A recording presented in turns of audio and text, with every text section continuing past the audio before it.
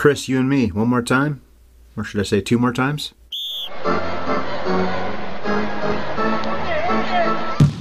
to have to learn your cliches. You're going to have to study them. You're going to have to know them. Well, you go out there and you give 110% and you want to play good and, you hope you play good. I think we play pretty good tonight. Well, there's no I in the word team, and this is a team effort. 10-5 touchdown. Oh, man, you just got to play one game at a time and go out there and give 110%. All right! Play ball. Happy day, boys and girls, and thank you from a deep place in our hearts for placing an ear to the 130th fastball of the sports movie podcast known as Scoring at the Movies. We discuss motion pictures with baseball bats and steering wheels and hockey sticks and running shoes and boxing gloves and basketballs and all kinds of other things on this channel every other Thursday, and we cover the movie from front to back. Full spoilers. I'm the aging pitcher who never had much of a fastball, but who's pretty good at clearing the mechanism. Number 14, Ryan Ellis. And here's the ultimate guy who's angry that the powers that be cut the shower scene where he did full frontal. Chris DiGregorio. Did you know about that? I did not. I'm curious now. Costner apparently had a scene where he did full frontal, and they cut it because people, I guess, laughed. Maybe because they thought the tone was weird. Why are you showing a naked guy in a movie that's, I don't think, even R-rated otherwise? There's no swearing in this. There's no violence. In this movie specifically? Yep. That seems needless. Okay. Anyway, thank you, Ryan. I will also say that you are both very good at cleaning the mechanism and clearing the mechanism. You're a tidy fellow. That was a good moment, actually, when he does that a few different times. And that's one of the great like shots that Raimi and his cinematographer, John Bailey, came up with. The background goes blurry or something like that. It blurs out the crowd, and all you see is the catcher, the hitter in focus, and of course, you see Costner in focus too. But yeah, blocking everything out. It was a good visualization of that.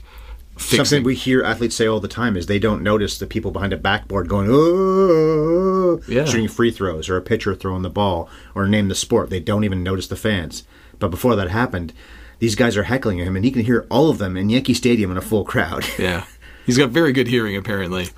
Later, towards the end of the game, when he's trying to do it and he's unable to, I'm like, that's kind of a nice touch also, because it's a good representation of athletes that are flustered or maybe too much in their own head and they can't quite get in the right old and tired space. Also, let's not forget that. Old and tired, He's 40 years old and he's had a bad injury in the offseason, and he's been doing this a long time. Okay, so the specific timeline of that 5 years that this flashbacks in this movie are meant to cover, okay, you're never quite sure how much time exactly has passed between one point and another. You can kind of infer, right? And it's happening linearly. So, one thing's happening before the next kind of thing.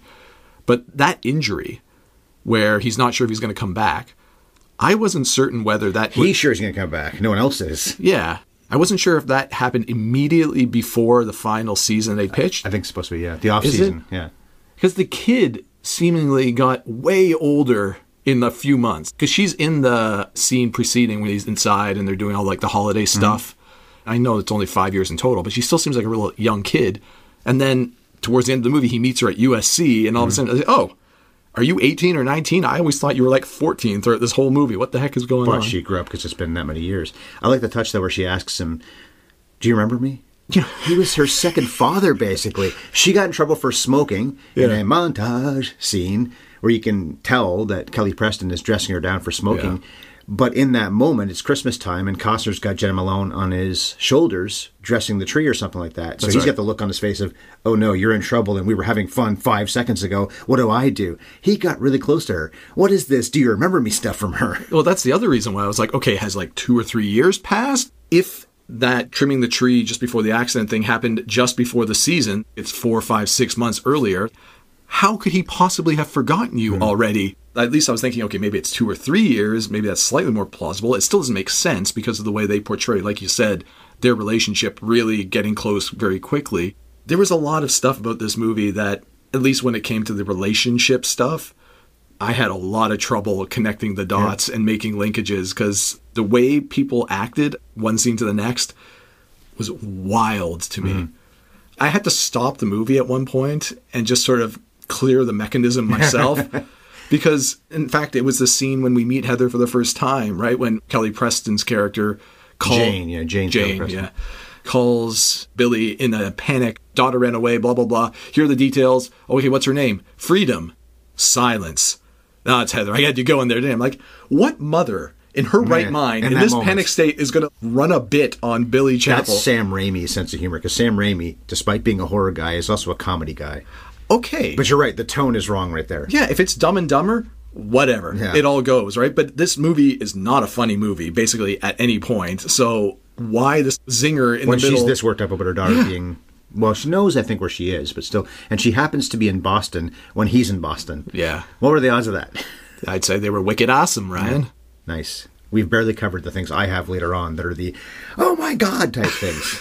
But we already covered a lot of the problems. Well, anyway, let me set it up as you take a drink of tea. Water. Just plain old water. Hydrating. Well, I'm off now. My stretch of shifts, so I am drinking some alcohol with some Diet Pepsi.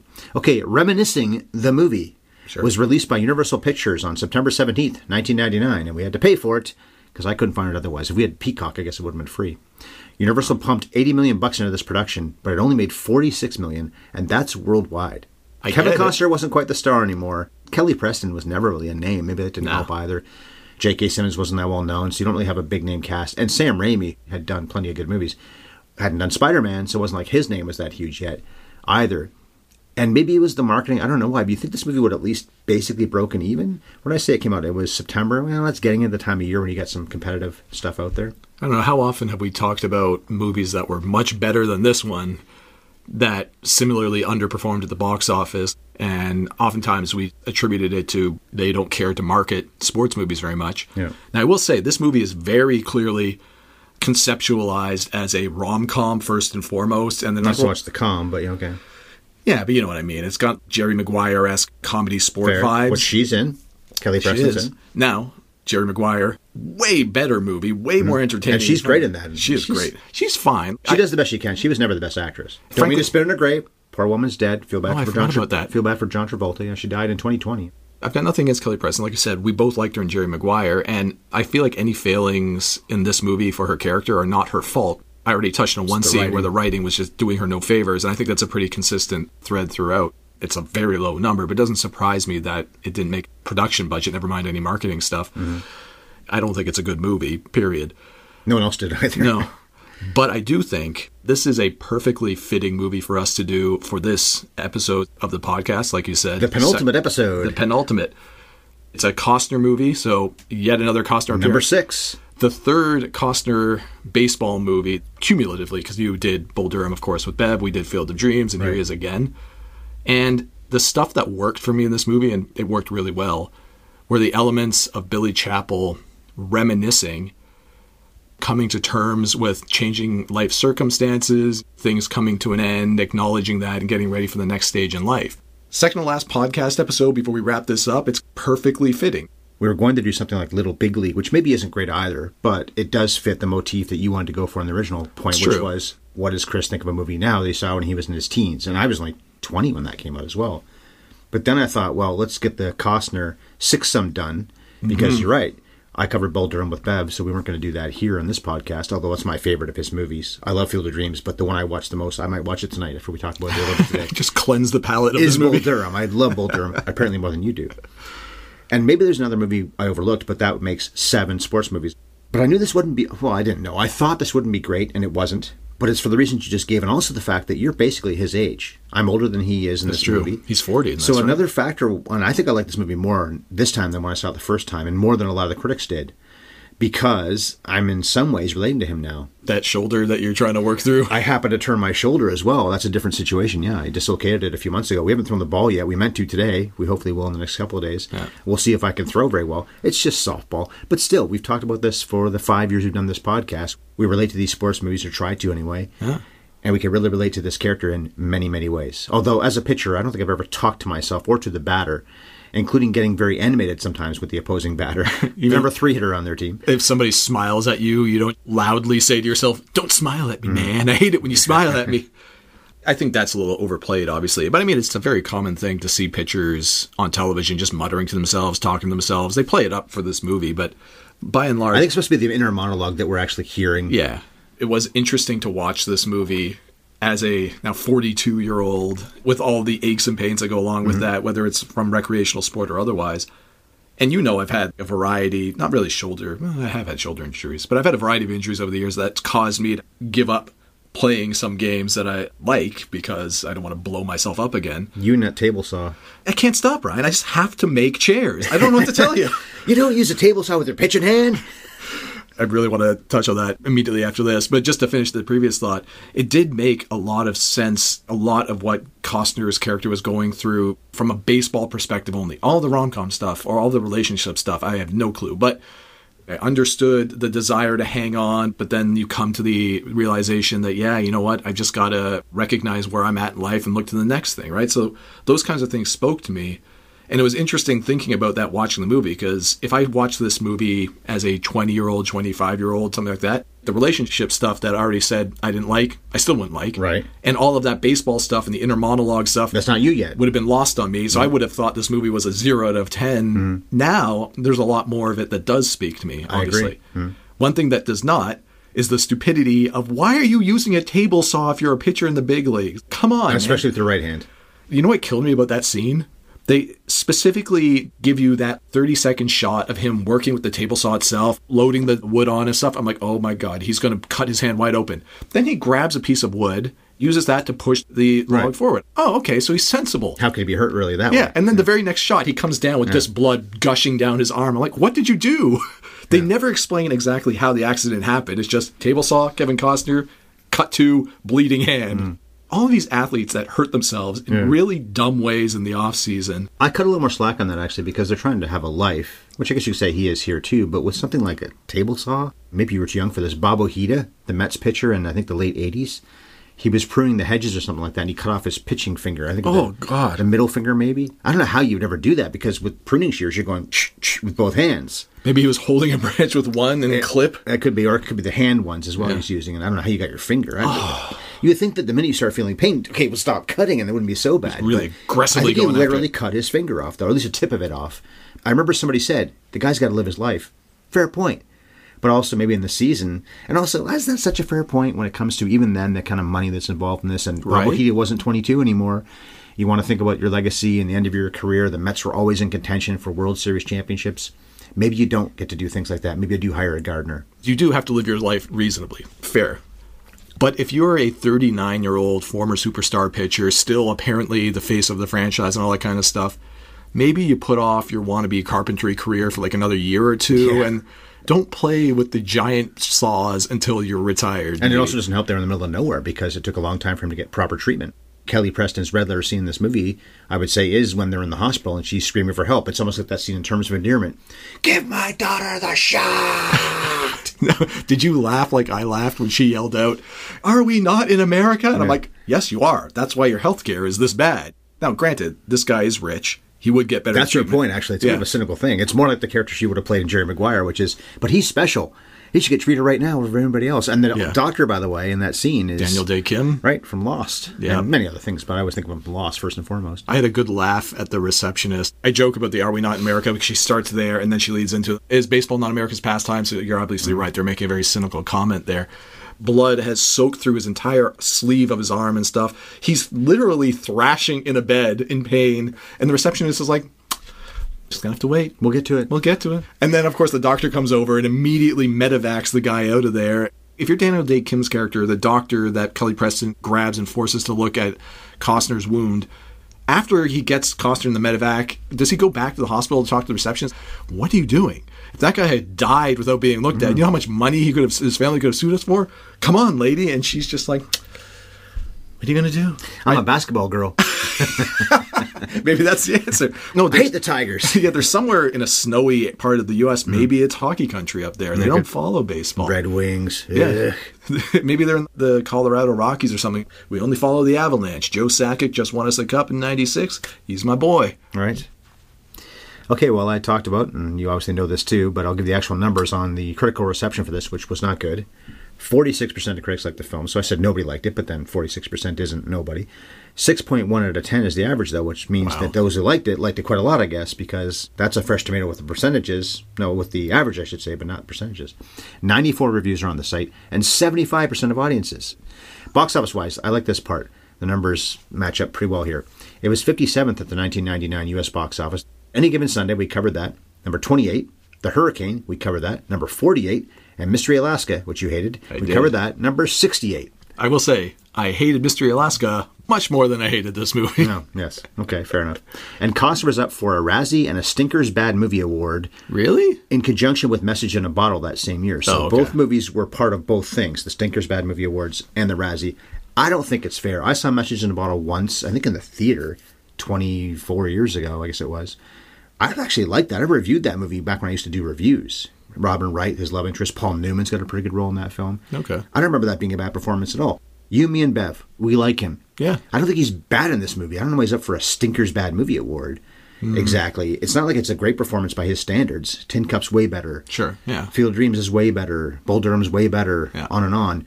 But is it bad enough he's up for an award that says, you're terrible?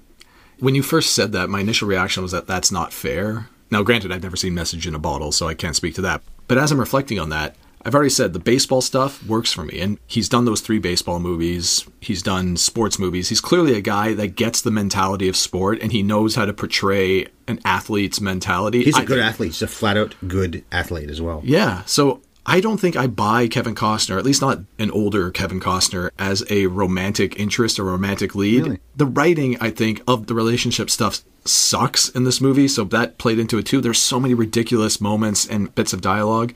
When he's with John C. Reilly, when he's with J.K. Simmons, when he's on the baseball diamond, I love it. The other stuff, not so much. It's a little bit like a dichotomy of performance to me. I think it's the writing more than him, though. It might be. And Sam Raimi is a good director, but he's out of his element with this. I think he is too, yeah. Some good moments for sure, some good camera shots. Yeah. The writer, by the way, Dana Stevens, she wrote this, and she wrote last year's The Woman King, which was a pretty solid movie. Not incredible, but a solid film. And she based on Michael Shara, S-H-A-A-R-A, I guess it's Shara, his 1991 novel. And, of course, Raimi directed, did the Evil Dead series, did the Spider-Man movies, which was after this. Evil Dead was all before this. Spider-Man was all after it. The movie before this, though, I think still my favorite movie he's ever made. And I like Spider-Man 1 and 2. And I love the Evil Deads, especially the first 2 of those. You don't like Army of Darkness? I love Army of Darkness. It's fine. But his best movie, and the best thing that Bill Paxton ever did, and one of the best things that Billy Bob ever did, one of the best things Bridget Fonda ever did, A Simple Plan, which was the year before this. And it's nothing like this.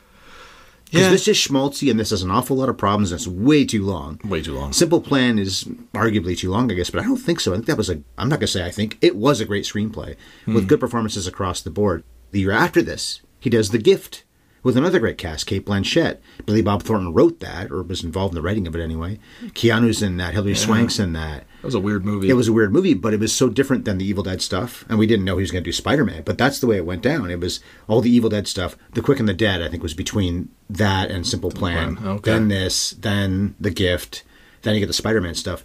What a weird checkered career this guy's had. He did Doctor Strange, the sequel, last year, which did fine. Not incredibly for think Marvel, it was very good. But it did okay at the box office. Sure. But what a strange career. And this is a very weird choice for him. Yeah. The biggest problem is him as the director and Stevens' screenplay. You can never really know unless the director actually says, I did this movie because. But, it could be somebody wanted him to do it. And he's a baseball fan, I read. And also maybe that's it. Well, they're in New York, Yankee Stadium, obviously. But he's a Michigander, so this is his team. Yeah. Detroit would be his team. Vin Scully said something like, the Cathedral of New York belongs to the chapel or something like that. I didn't know this was based on a book, so I attributed this to the screenwriter, but maybe it's the author of the book. I could see Vin Scully saying that, though. I could, too. But it felt like somebody was writing this, either book or movie. I need a character to fit this quippy line. Billy Chapel. He reverse engineered the whole movie around that. That's kind of what it felt like. A week and a half ago, we covered, Bev and I did, The Odd Couple. Oh, yeah. You've heard of Felix Unger, right? Of course. I'm sure from the series and from the movie. One of my favorite lines, and if people heard that podcast, they're going to hear it again here. We're out of cornflakes, signed F.U. It took me 3 hours to figure out F.U. was Felix Unger. Because we talked about that in that podcast, and I'm editing it a couple hours ago today, as we record this one. Neil Simon may have just made him Felix Unger just for that line, just for that joke. A great R-rated joke that's actually not R-rated because you don't swear, but you're implying a swear. Maybe it's the same thing here. You reverse engineer Chapel's name because you're in Yankee Stadium. I do like that, though, because they could have had it be a home game in Detroit, and maybe it's a terrible crowd, but the people that are there, Billy, Billy. Instead, he's got to face this hostile crowd.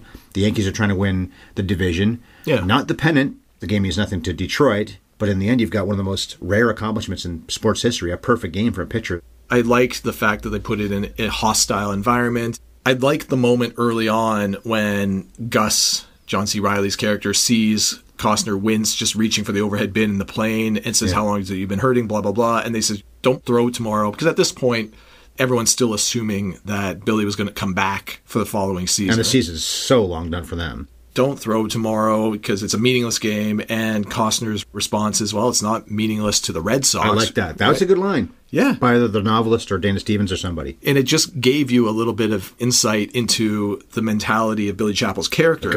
Competitor, right? And I think that's... A professional, too. Yes. You don't just lay down because Boston is needing you to beat New York. If you can, you should try your best. That's right. And we get similar stuff coming from J.K. Simmons later on, too, talking about this final game. You're right. It means nothing for the Tigers in the standings or anything, but it does still mean things to these individual players. So I thought that was important, especially given some of the stuff we see with Costner's character a little bit later on. It sets up what he's willing to do later. It also makes a little bit more sense when he's agonizing over, do I quit or not? And then the ultimate decision that he makes is substantiated by what you learn about him as a person and a ball player up until that point.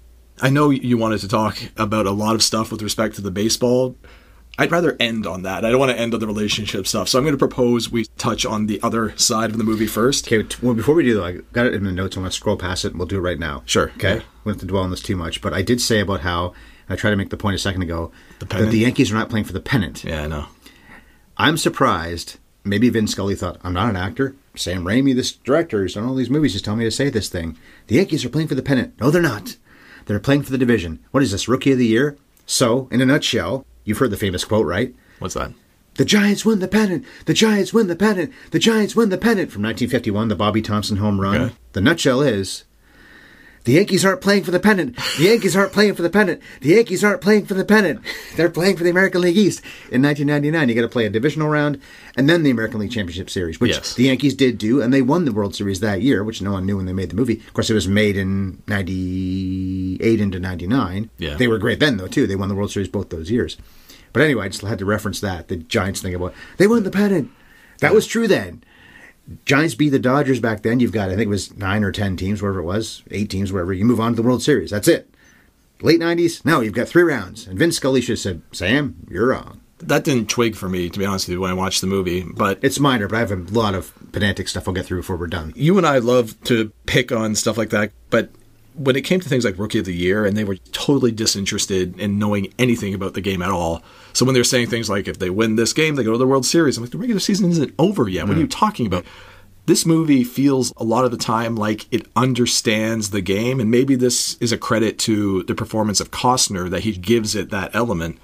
So when you get an error that if you just took a moment to look at what the playoff structure of baseball was in the 90s, you should be able to figure out pretty easily. So you want to talk about the personal stuff? Yeah. Which is the worst part of this movie. And it's not that Costner and Preston are bad together. They could probably have been great in a movie together. Sure. Jenna Malone is the girl, briefly in the movie. I think she's pretty good too. But I thought she was the best of the 3 when it came to the relationship stuff. Young girl attaching herself to a surrogate father and developing that relationship is kind of a touching thing inherently. So maybe that helped a little bit. And most of that development is done in montage with voiceover and whatnot. Yeah. Like I say, she's on his shoulders at Christmas time. That one shot tells you, maybe not everything, but a lot. It really does, yeah. Which, again, like you said earlier, is why the "do you remember me" thing was so weird and surprising. Yeah. This is another reason why this movie is kind of fitting, because how many movies have I said I hate the romantic subplot because it feels like it got shoehorned in here by a studio exec that thought, well, we need something here for the ladies or something, right? Yeah. I don't feel that way about this movie. This must have been in the book. There's so much of it. There's no way this was shoehorned. Exactly. So the romantic subplot is a necessary element if you're going to make this movie. But the thing that threw me for a loop was the timelines of their relationship between Kelly Preston and Kevin Costner's characters, because the movie opens on Costner waiting for Kelly Preston to show up in the hotel room. Right. Which is a crazy nice hotel room. The nicest. Oh, yeah. It's a suite. Giant suite. At first I thought, is this his apartment? No, they're in New York. He doesn't live there. This is the hotel room the team gets him when he's in New York. Maybe because he's the ultimate player. He's I know the that, guy on the but team. It's got to be good like, Lord. look at Gus's room. It's fine. Yeah. But it's about 1/10 of the size. It's a normal hotel room. This thing is like a friggin' palace. Anyway, he's sitting there drinking himself silly, waiting for her, and she never shows up. And then we find out... Oh, nice touch, though, by the way, putting his elbow in the champagne bucket that is for the nice. ice. Yeah. I wonder if that was just sort of like an improv moment that Costner did, or whether that was in the screenplay. So anyway, eventually Preston does catch up with him and explains she's going to London. Okay, so these must be two people that had, if a tumultuous on-off again relationship, something really deeply felt, probably long-term, whatever. And then we find out later through the flashbacks that no, they only met each other 5 years ago. 5 years is not an insignificant amount of time. But initially it's like, okay, we slept together once. I'll be back in town next month. We'll see each other then. You're my New York girl. You're my New York girl. So how many... Because they agreed, we're not going to make this a serious thing. Yeah. You live your life, I live mine. And if she didn't get that he might be boinking other people, then that's on her. That is. And that's something else we have to talk about, that scene, because that's another wild thing. But they're only seeing each other once a month, if that, with the Tigers are in town. Yeah, true. Yeah. And as far as we're made aware at that point, they're in the off season. He's living in California somewhere, and she's still in New York, and they're not really seeing each other. Eventually, it does become more serious. But then she gets mad at him when he injures himself, and he is a total dick at that point. She's well within her rights to get mad at him. Oh, the table saw thing. That's deep in the relationship, though, too. Yeah, but then there's a lot of on-again, off-again stuff in the interim that is not made entirely clear time-wise. And then that happens. I wasn't sure at that point whether it was just prior to the final season, but assuming it was, as was your interpretation. It's supposed to be, yeah. We're at the last game of the year when he's reminiscing against New York, right? So that's September. The first pitch of the season is somewhere in March. The hand thing happened long enough that he was able to rehab it. So let's say that happens in December because it's around the holidays, November, December. That means they've been broken up for close to a year by the time that she starts going off to London. Who are you at this point, Billy, to call this woman, expect that she's going to show up at your hotel room because you want to see her? You've been broken up for that long. You've never had that particular serious a relationship anyway. And then when you do find out she's moving to London, who cares? You didn't live together. You were in separate cities already. You're rich. You can pay for it. I just thought that long distance is never cool, but it's not that hard if you're this wealthy. Yeah, you're already seeing each other sporadically anyway. Pay to fly her first class from London to New York. Rich people fly in a way that we imagine taking up the dog, especially when they fly on a private jet or something like that, or they hire a charter. You're only playing baseball for 6 months a year, go to London the other 6 months, and you're 40 years old. At best, you have like a year or two left in the tank, probably. Yeah. And I know you've got the Verlanders and the Scherzers of the world, but still, they're 40, it's 41, unusual, 42. Though. So at best, you've got another year or two in your career, Billy. And he won't admit it, but he clearly loves her. Yeah. And had the whole time. Once you retire, then you go move to London. When he gets mad at her, trying to rehab and that whole thing, it doesn't seem like she's really doubting him the way he accuses her of. No, it doesn't at all. Nor is the trainer really doubting him. The trainer's doing his job.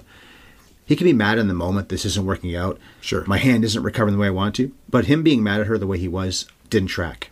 I agree. And I think the other thing that didn't track for me with that whole hand injury sequence was they're in the medevac. She can't get in with them. He's just yelling, call Mike Udall or whatever the trainer's name is. He's the most important person for me right now.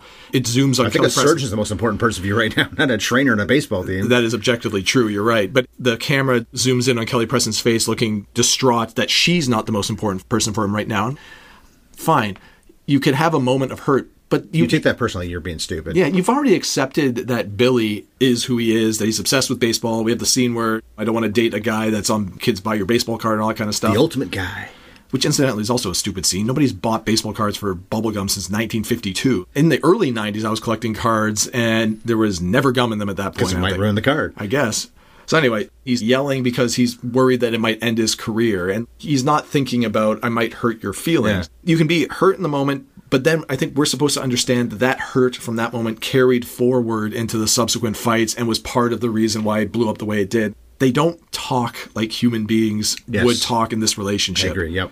At some point, Kelly Preston's character would have said, listen, Billy, I almost drove us off a cliff getting you to the hospital, and I was hurt. He said, I'm sorry, I was blah, blah, blah, I was in the moment, and they would have worked it out. It's not something that she should have held onto. And if she's going to hold onto it and not talk about it, F your feelings, because you weren't being an adult about it. So the whole relationship conflict that we're supposed to root for, and then I guess cheer at the end when they meet up in the lobby of the airport, silly moment. Although I did like the janitor walking through, staring at them. Come on, you're too old for this nonsense. That was fun. Oh, by the way, my nutshell was going to be, I used the one, I guess it was 2 weeks ago in our last episode about Ross with the hi for James Caan and Rollerball.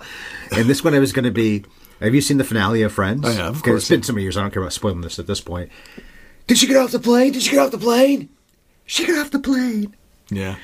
It was similar in this, right? Because Did you get on the plane? Did you get on the plane? Yeah, please get away. I really don't like it. Yeah. But yeah, he goes to the airport and then she's still there. Although I did like the honesty and the surprising element of him crying in the hotel room by himself. Because I think that's one of those scenes that has a lot of layers to it. Yes. He's crying because his career's over and he's willingly given up. He's quoted the name of the movie on the ball for Brian Cox.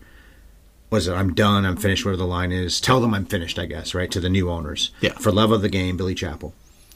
He's crying because she didn't show up, because he wanted to be with her. Right. And he's probably crying because I'm in such pain. Yeah. But also there's an element, and we see it through the whole film, about his friendships with Gus and with Davis, who's on the Yankees now. I think people that do this for a living can lose contact very easily. And you go to Old Timers Day, and yeah, we were friends forever. They stayed friends. And some baseball players and hockey players and football players and basketball players and whatever stay friends probably through their whole lives. But generally speaking, you probably lose touch. He's probably crying for the loss of that too. Yeah. And doesn't he say that his parents, both of them, died? Yes. Now, Costner's actual parents, at least his dad was still alive when this was made. That footage we see of his parents, that is his dad, Bill, that plays his dad in this film. So all these things he's lost now, he's 40. And that's the funny thing, too, as a baseball player, that's pretty old. As a human being, that's not old. No. You've got, you hope, another 40 years ahead of you. Maybe more. Late 90s, he's still making more than $1 million a year, presumably, as a star that he was. And we even had Brian Cox's character early in the movie say, you were smart with your money, right? And Billy seems to indicate, yeah, I'm not worried about money. So you're right. Life is just beginning for him. But I felt similarly impacted by that moment. And it's also rare to see a macho actor, and Kevin Costner, I think, fits that mold, crying in a movie. I think I felt similarly watching Stallone do this in some movies, too. It's not like an ugly cry, but it's not like a manly tear down the cheek. But Costner weeps in this scene. He weeps, right? And I read it exactly the same way you did. Because the on-field stuff, that reminiscing about things that you've experienced, holding on to the memories of that, letting it go and moving on to the next and accepting that, all of that stuff that has hit me a little bit in middle age about elements of my life, you know, it kind of comes home to roost. It's one thing to accept a thing. Yep, it makes sense. I can accept that and move on. But still. But the emotion of it doesn't hit you until later, and then suddenly, bam, you're overcome with the emotional meaning of what you've already done or decided or whatever. Yeah. That certainly happened to me. And so when I see that in Billy here, I was like, that works. I know I said everything outside of the baseball stuff for Costner didn't work for me. This scene is the exception. I thought it was really well done. Maybe the emotional peak of the movie. You think about how this would have been, I don't know how baseball teams do it, but we've been together for all these months, spring training, season's, 6 months long? Yeah. We didn't have a good year at all, but what a way to end it. Played spoilers for the Yankees, who are now going to play probably a one-game playoff against the Red Sox to try to get to the playoffs. Mm-hmm. Well, I don't know if this movie really truly understands how the playoff structure works, but anyway, they spoiled it for the Yankees at least for one day. He achieved something that so few pitchers ever have. So personal achievement, a team achievement at the end of a bad season. Gus got loaded. It doesn't look like Billy's drunk at all, and yet Billy drinks. I wouldn't say he's an alcoholic, but the night consistently before, he drank to pass out. Yes. And it made me think of, you ever heard of Old Pete Alexander, Grover Cleveland Alexander, I think is his name, but Old Pete, a picture from about, I think, more than 100 years ago, around 100 years ago. It's a story, and I Googled it. I didn't read much about it, but I think it might be fable. But regardless, it is at least fable, if not true, that he got blitz drunk before a World Series game. And his manager called him in, we need you in the last couple innings. And he got the save at the end of the game. He didn't start, but he came in and pitched a couple innings when he could barely stand. But he pitched great when he had to. And seeing this scene made me think of that, because when Costner wakes up, he is in rough shape. It's later that same day when Gus gets messed up, I guess, right? But Gus is fine, and oh God, Wheeler's coming to see you. Billy seems like he can get through that well enough. He fakes his way through it, the scene with Brian Cox. Yeah. But it made me think of the old Pete thing, the old because I knew he was going for the perfect game. I've seen the movie before once, but a long time ago. Have you seen the movie before? I don't think I ever did. First time? Okay, right. And I knew he got the perfect game. It would have been actually poetic in a way if he didn't, I think. I was thinking exactly that. Yeah. But I don't have a problem with him getting it. The problem I have, and I've got so many details, I'll probably go through these one by one. I won't go through them all right now, but I will do the last play. Sure. So Billy just misses getting to the ball that Strout hit. So the young kid Strout, hey, Billy, my dad was a friend of yours way back when. I know what you're going to say. So fine, you bring him in. Actually, you know what? I'm going to back up. The New York Yankees are playing for the division title, or the playoffs period, whatever. It doesn't really matter. They could be a wild card team. Yeah. You don't send in a kid who's never had a major league at bat before in that situation. To pinch hit in the ninth. If he's the last guy on the bench and you have no choice, that's one of the points I was going to make. But back to the last play. So Billy just misses getting to the ball that Strout hit, which was not any kind of scorching line drive. No. The ball takes about 200 hops before the shortstop gets to it, but he still has time to throw Strout by a full stride. Apparently Strout, for like a young, lean, lithe-looking kid, is very slow. Yeah, I thought the same thing on that play. And of course it's slow motion, but still, once Billy missed it, that kind of bleeder it was, and this young kid who looks like he's pretty fast, yeah, even if he's moderate speed, you're probably not getting him. If the ball was sharply hit and Billy just missed it and the shortstop somehow got behind second base, didn't the shortstop also slide to catch it and then popped up? Yep. You do that, you're not getting him unless he's Albert Pujols when he had the heel problems, or if he hit an absolute rocket, which he did not. It didn't bug me that much, but it did twig my interest a little bit with the baseball game start to finish, was the way they decided to choreograph the sequence of at-bats and outs and stuff like that. Because it's not just the kid. There was somebody else that pinch hit first in that inning, got out, there was a regular batter, and then the kid was brought in. I don't really know why they felt like they needed to do that from a screenplay perspective either. I know the kid meets him in the hallway, and he's like, oh, I'm the son of so-and-so, I used to work in the clubhouse. The moment has no bearing on the movie whatsoever. Would have been bigger if Davis Birch got traded to them. Yes. Was either hurt or just they benched him because he wasn't that good, and then he hit in the bottom of the ninth. Or if he's just up again and happens to be the final out, even though we've seen him before, because of the relationship they had. I think that would have been more impactful and less weird from a logical perspective. It's good shorthand, actually, because he and Bill Rogers, Costner and Bill Rogers, really portray that they were bona fide friends. More so than Costner was with John C. Reilly, I think. And they're friends, too. Yeah. But in those years before they traded him to the Yankees. Yeah, I got a good vibe off of that Davis relationship, and too. Yeah. Billy were legit friends. I like the moving scene in the flashback, part of building Costner's identity as a sportsman or whatever, and his sense of honor of the sport and respecting the game and all that is he's talking to Davis about having signed with the Yankees. What about They've been traded to. Okay, so hold on a second. This was part of my confusion. It was a pennant race, I think, the previous year, or maybe a couple years before. Yeah, but part of my confusion with the way this movie was written, too, is they said he was traded, but in the offseason because Detroit wouldn't meet his contract demands.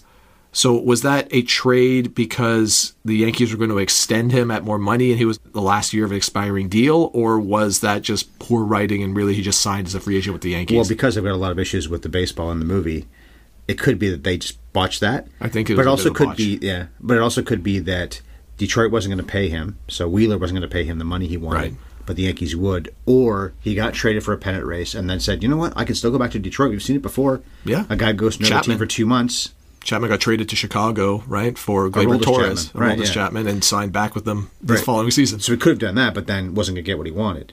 It could be. The implication I think we're meant to understand is Detroit was not going to give this guy the money, New York was, so he ends up with the Yankees one way or the other, right? And the line that Costner says to him is, what about the team? And then Davis turns around, points at his kids, his wife says, this is my team. Mm-hmm. My family is what's important to me, and I'm going to do anything I need to do. To the guy who has no family.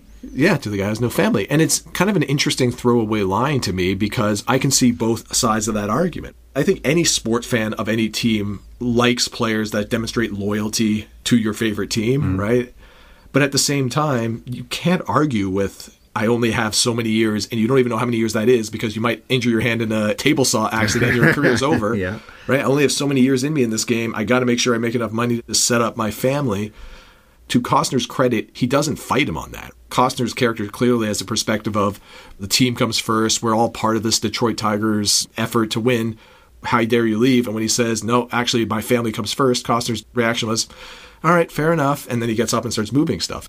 That was a really good moment between two teammates and two friends. And why the later moment when he says, I'll miss you most of all, after striking Davis out, that was almost like a tear in my eye kind of moment. Just watching. I think he meant that both as a teammate and as an opponent. I think you're right. For as bad as some of the dialogue and the relationship stuff is, there are moments in this movie that are layered and great. Yeah. Okay, well, I talked about the things I have an issue with. Let me go through the rest of the ones I have an issue with then right now. Sure. This is something I read online, and I hadn't thought of it when I was watching the movie, so it's a little bit unfair, but I will bring it up. So Billy was a 10-5 man. This is what I had. 10 years in the league, 5 in a row with one team. That's a baseball thing. It's been in the league for a long time. So the new owners, Wheeler talked about it, they will trade to San Francisco, but they can't. If he doesn't want to go to San Francisco or to Toronto or to Pittsburgh or to Florida, he's not going there. He can stay in Detroit the rest of his career, well, until his contract is up, and then he can't stay there anymore. But as long as he has a contract, he doesn't have to be traded anywhere if he doesn't want to be. So they didn't get that part right. Not a huge thing. Although I do like Costner and Brian Cox together. Now, we've seen Cox before because we just covered last year him being the father. He's a father figure here, but the father of Dennis Quaid in The Rookie. That was the huge year that Cox had. I've covered so many movies he did in 2002. He was in The Ring, an adaptation, and also The Rookie. And now Costner was in The Ring? Sorry, no, Brian Cox was. Cox was. Brian Cox was, yeah. Yeah. And the scene, I didn't really like the way they wrote the owner at all, because even the whole thing about, this game's too much for me anymore, they give him some illogical things to say. It's almost like he's this whiny defeatist, and of course, he owns this major league team. He's a very rich guy. But still, he played that scene with Costner very well. Yeah, but I'm not I sure thought the so. dialogue's very good, and the whole thing about how they're going to trade you, but they can't. I think the 10 and 5 stuff has been in baseball since at least the 70s, right?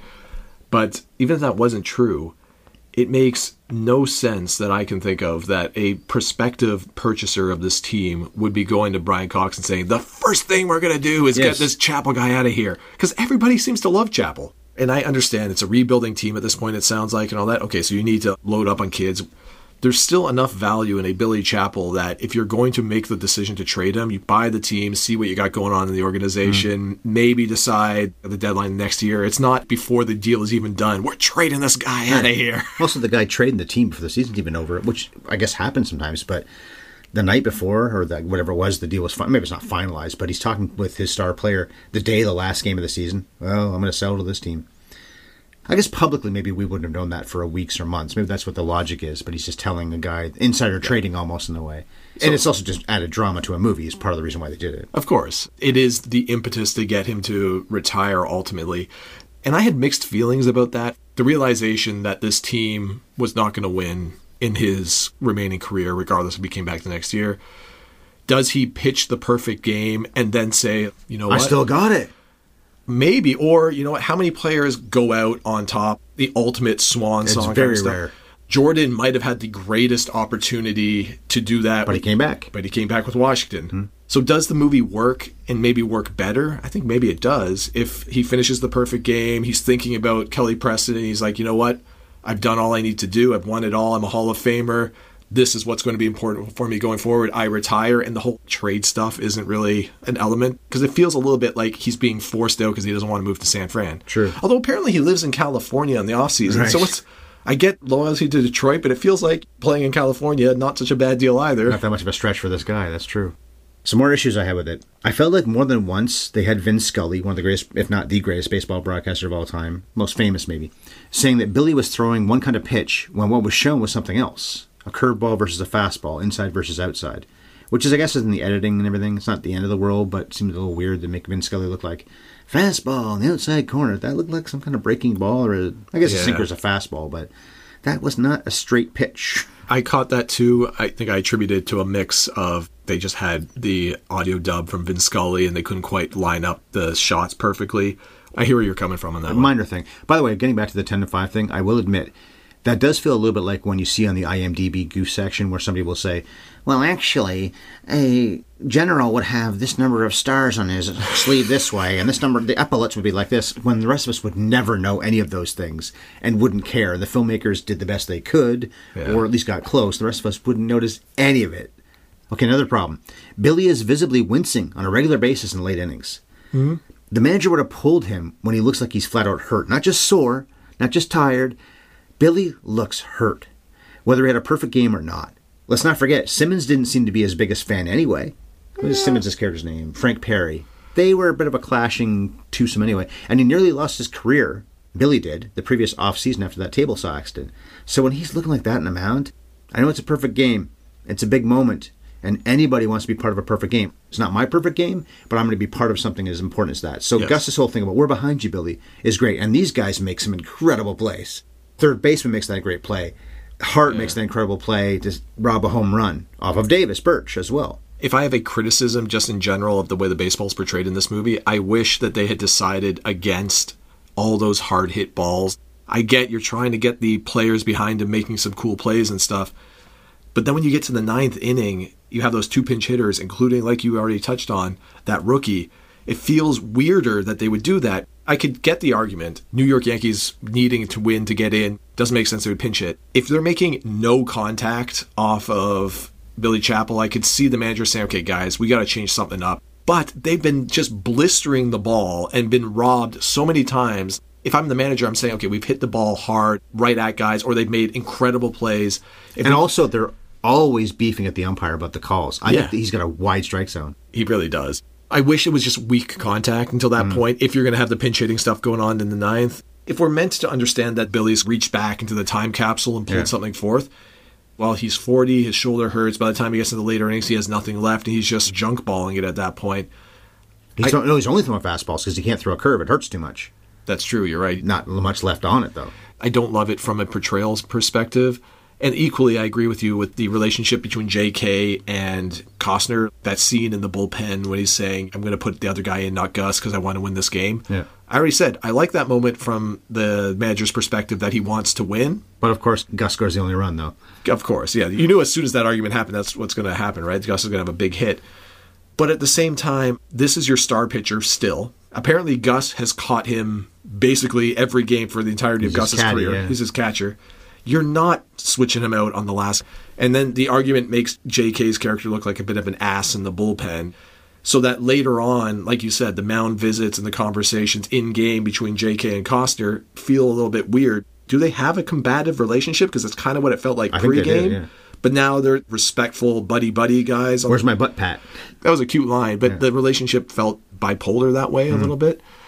If you're J.K. Simmons and you're watching Billy Chappell on the mound, I guess you don't think at this point it's the last game of his career. No. But we've definitely seen veteran pitchers, and I mean the most obvious example of this is Curt Schilling in the playoffs, right? Yeah. Literal bleeding ankle through the sock kind of stuff. But we know there's been plenty of cases of pitchers pitching hurt visibly and the manager coming out and not pulling them after the mound visit. I think it's only meant to indicate this is a veteran guy who I respect, right? And so if you tell me that you're hurt but you can pitch through it, I'll let you go. But I think that's why it was interesting that Costner said, if it gets worse, I'll sit myself, right? But then he prays to God and then he's okay. Yeah.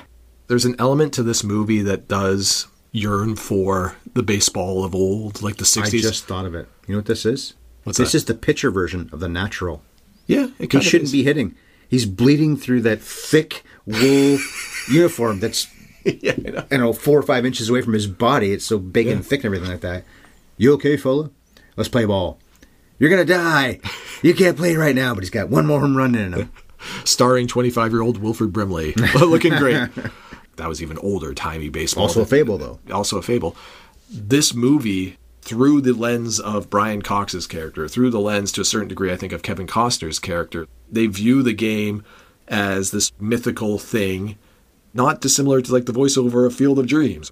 And the pitchers of old throw 370 innings. Yeah. They pitch through every kind of torn ligament because they're all hopped up on the greenies from the bowl in the clubhouse and stuff. And they save it for the last bit. Yeah. Unlike the guys now where they're throwing 99 in the first inning. I think they're trying to represent Costner as being a bit of a throwback. When Billy Chappell is introduced in the broadcast in the movie and it throws up his stats from the season, he's 40 years old and he's... Numbers aren't that bad. No, he's got an ERA in like the mid-threes. He's thrown 220 some odd innings as a 40-year-old. He's walked a lot of batters, but for a team that's this bad, his numbers aren't that terrible. The thing that stood out to me is the strikeout numbers, right? And I know in this era of baseball, strikeout numbers were not what they are today. It was a different attitude. Yeah. Weak contact and all that was desirable. Get more innings under your belt. But he had 220 some odd innings pitched and like 98 strikeouts. It's like 4 strikeouts per 9 or something. He's their Jack Morris, I guess. Yeah, he kind of is. He was the best pitcher on the team in '84, which they depict in this movie. This one's pedantic, by the way, another criticism, but I'm going to bring it up. Sure. They show a woman who's hawking toys in the crowd. She leans on a wall and watches the action in the 9th inning, so with 2 outs.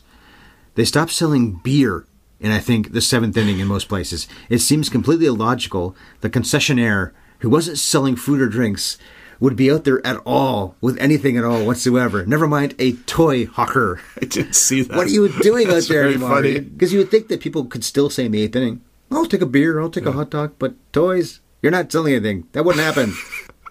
Maybe she works on commission and she really needs that last sale or something to make rent. Well, I don't think they have a choice, though, because I think what happens is, I think I read this somewhere, that the people that sell the beer and the hot dogs and the toys and whatnot, they buy the stuff, and then they've got to sell it. Maybe they can sell it back, although with food and drink, probably not. The toys, maybe you can. So they're effectively independent contractors at that point? I think I read that somewhere. Maybe that's not true, but if it is true, then that's even more sad. That's wild. Yeah. This year, because of the changes they've implemented to speed up the game, games are happening a lot faster, so they've actually changed the rules now to allow sale of beers later into the game because they weren't selling enough beer. The game was ending too quickly, right? On the topic of concessions and sales and all that stuff, though, the first shot we have of Yankee Stadium in this movie, the approaching fly-in shot, going to the gates, there's 2 jerseys on display for sale. Paul O'Neill's jersey and Derek Jeter's jersey. So right away I see that. I'm like, oh, why do you have 2 real-life players' jerseys on display in this very prominent shot to start the movie and then never mention them again in this very important game? 2 of your star players. I thought that was a very odd choice. Because they referenced the fact the Tigers won in 84, which they did. That's right. Kirk Gibson, I said Jack Morris, Lance Parrish, Lou Whitaker, all those really great players on that team. They legit won in 84, the Tigers did. But then they've got this real-life Yankees team, which is dominant, and they were in real life, using these people's name, like you say, but then not actually showing them in the film. They got the rights to the logos, to the team name, all that. You just get Paul O'Neill shooting one day. You're at bloody Yankee Stadium already. I assume they shot it at Yankee Stadium? Yeah, it was there. Yeah, maybe not all of it, but definitely some of it was there. A lot of it was there. So yeah, just get him in there for an hour or two, taking swings in the batter's box so you can plausibly have him as part of the movie. This was shot in the fall and winter, by the way, so they could have, this season was over. There you go. The Yankees played in the World Series that year and won it, but that was into October. They were shooting well past that. Very often we've criticized actors for not being able to plausibly look like they're doing the thing. These guys do. These guys do. As does Costner. Very much so, yeah. Who we say is a great athlete, as we know. He was doubled by Dave Island, a real-life pitcher. Okay. But when he goes down for that one weakly hit ball, or it's a bunt, I think it's a bunt, slides and then throws to first, either that's really good digital effects on his face that they replaced, which wasn't really common back then, I don't think, or Costner made one hell of a nice play. I thought the same thing, just watching that as a bit of stunt work by Costner or something. It looked natural, it looked smooth. I think that's Costner, because like you said, in the late 90s, to plausibly digitally replace the face in that sequence for a movie like this, feels like it would have looked jankier or not as clean. Costner's pretty believable. He's not quite Charlie Sheen, who may be the most believable actor-pitcher ever, but Costner's certainly on that list. He's up there. The last thing I'll mention about the things that are annoying, but this is the one I think you maybe can call me on if you heard something different than I did. Vince Scully said he never thought he'd call another perfect game after Don Larson in the '56 World Series, but he called 2 others, including Dennis Martinez as El Perfecto for the Expos in Dodger Stadium. Now, maybe he said he never thought he'd call another one in Yankee Stadium. If he said that, then that's okay. But otherwise, he's not remembering his own history. Yeah. Which is probably on the film more than him. Filmmakers more than him. My interpretation of the line was that he meant it in terms of the Yankees in Yankee Stadium. I think that's what it is. You've got me doubting it a little bit now. I'm being pedantic. Kevin Costner, our last movie we'll ever cover now. We've done 6 of them. Field of Dreams, Tin Cup, Draft Day, McFarland, and Molly's Game. And it's curious that he only really played sports in 2 of them. Tin Cup and this. Field of Dreams, very briefly, but most of the time he's watching them play baseball. Draft Day, he's a GM, never plays the sport at all. Right. McFarland, he's the coach of the track team. Gets physically involved in a way, but it's them running. And Molly's Game, he's his daughter's coach. That's right. Of course, that's a poker movie, really, but it's also a bit of a ski movie. So he's in 6 sports movies, but only actually plays in 2 of them. But then you and I did not cover Bull Durham, where that would have changed this thing a little bit. I still think, though, he's one of the greatest athletes in the history of film. And Bull Durham is the main reason why, because you watch him in that movie, and he is so believable. One of the things that we've definitely identified over the course of this podcast in its entirety is that you can be a believable athlete and not look like Sylvester Stallone in Rocky or Wesley Snipes in White Men Can't Jump or something. You don't have to be shredded and ripped to look like an athlete. I like how Costner at one point is grabbing his side. Yeah. He does not look fat at all, but he's got flabby skin. You're talking about that shot in the locker room. Yeah. He's just like stripped to the waist. And this is a sex symbol as well. This guy was a sex symbol through a lot of his career. He's a hairier man than I knew he was. He's got musculature to his arms, which makes some sense, I guess, for a pitcher. But otherwise, you're right. The epitome of dad bod, I guess, as you would describe it now. It's all about the fluidity of the motion, the comfort, and the shifting of the weight, and all that kind of stuff. And it looks believable. And I think that's what matters. You don't need to get down to 3% body fat and look like The Rock in order to portray a pitcher. He knows how to pick his spots where he can plausibly portray the sport and where it would be, come on, man, really? Reaction if he tried to? So maybe this is the Costner apologist in me, but we are that. I give him credit. Yeah. John C. Reilly, we covered him in Days of Thunder and Talladega Nights, the 2 racing movies. And, of course, he's been great so often in the Paul Thomas Anderson films, Boogie Nights especially. Talked about Kelly Preston being in Jerry Maguire. This could have been Annette Bening, by the way. Really? And she's a better actress, so I'm not trying to rip on Kelly Preston. It's not like she's bad. Jenna Malone's career, I was surprised because she's done a lot of things, but I was trying to find the Red Letter films, and I love Donnie Darko, but that's such a nerd film. Nobody saw it in the theater. Was she in Donnie Darko? She's Jake Gyllenhaal's love interest in that. Is she really? And the other thing I found, she's in the Hunger Games sequels. That's quite a gap. And also not even the main character, obviously. That's Jennifer Lawrence. Yes. I thought she did more than that really stood out. And if there's something else, somebody who could say, well, she did this thing. Well, I don't think it really stood out then. It must have been some indie role. I would have thought she had a better career than that. It's not a bad career, but I thought it was bigger than that. Bill Rogers, who plays Davis, the guy who went to the Yankees, did 4 movies in a row with Raimi after this, including the Spider-Man sequels. I talked about Brian Cox, and then J.K. Simmons, who wasn't that well known, although you looked up before we sat down. He was on Oz by this point, which I never saw. You and Bev have talked about Oz a lot of times, and I guess he's the neo-Nazi, so he's the bad guy. But then he became so well known for playing J. Jonah Jameson in Spider-Man 3 times, and now in the more recent ones again, too. And then, of course, the great Whiplash, where he won the Oscar so deservedly, which is in some ways a sports movie. This tough-ass coach. Sure. Basil Poledouris composed the music. I thought the music score was going to be great in the beginning because I loved it in the opening sequence where you see Costner's parents and the young Costner, which I guess is real footage of the family. But then the music score, for the most part, is pretty bland. But this is the guy that did Conan the Barbarian, which a lot of people love as a score, and then RoboCop. Yeah. I like the RoboCop score. I know that one really well. The scoring of the movie didn't really stand out all that much to me. It didn't to me, except in the opening. Yeah. But there were definitely some musical choices that really put this movie in a time and a place to me. It was things like the montage sequences. The first montage we get, I think, in New York with Kelly Preston and Kevin Costner, it's just really heavy, loud, on the nose, alt-rocky, 90s romantic stuff. God, you really hammer that home. And it's a long sequence, too. It's not like it's a 5-second, 10-second. It's like 90 seconds of this. I'm like, yep, you are a 90s rom-com through and through. It's such a time and a place kind of thing. But other than that, it was one of the more forgettable musical movies I can remember seeing recently. Except the intro. The intro is pretty neat. I guess we've talked about the depiction all through the whole podcast. I like the touch that our heroes are on the road for this game. I think that's pretty good. Yes. They're in Yankee Stadium as well. I think Raimi shot it pretty well for the most part, especially the baseball stuff. But they get so many things wrong, which I've already highlighted through this whole thing. So I'm really on the fence about the depiction. And as for a score, I'll give it in a second. But can you score? Well, Costner and Preston, 2 good-looking people in this movie. Pretty sure it's PG. Maybe it's PG-13. I'll look here. It has to be PG. But they don't ever swear. Which may be the most unrealistic thing about the depiction of the sport is the utter lack of swearing. PG-13. The depiction of the sport is definitely uneven. At times, like we've talked about, it feels like either the actors, if not the screenwriters at least, have a good feel right down to the clear the mechanism stuff. Like that a lot. You can't do that anymore because fatigue, because the moment is so big, because he's in pain, like all of that stuff. That feels like somebody that understands what it's like to push yourself to this point, even if it's on pro sport. You just push yourself to a point where you're grinning and bearing it. It really is a mixed bag, and I found it effective. The baseball stuff. The baseball stuff, yeah. By the end of it, I was emotionally affected by the journey that Costner took on the mound. Was the movie trying to say, oh, look, Costner looks up in the 7th inning and realizes for the first time it's a perfect game? Was there meant to be a parallel between the pitching of the ball game and the flashbacks that I was missing? Because the way they cut back and forth, it seemed like they wanted there to be, but I didn't understand what it was. If the movie's implying he's thinking about Jane, he's not as focused as should be just to pitch any game, let alone a perfect game.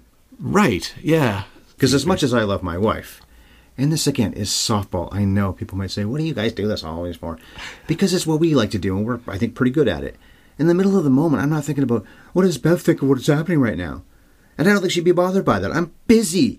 We could talk about how you feel about it later. I'm not thinking about you. I'm thinking about what I'm doing right now.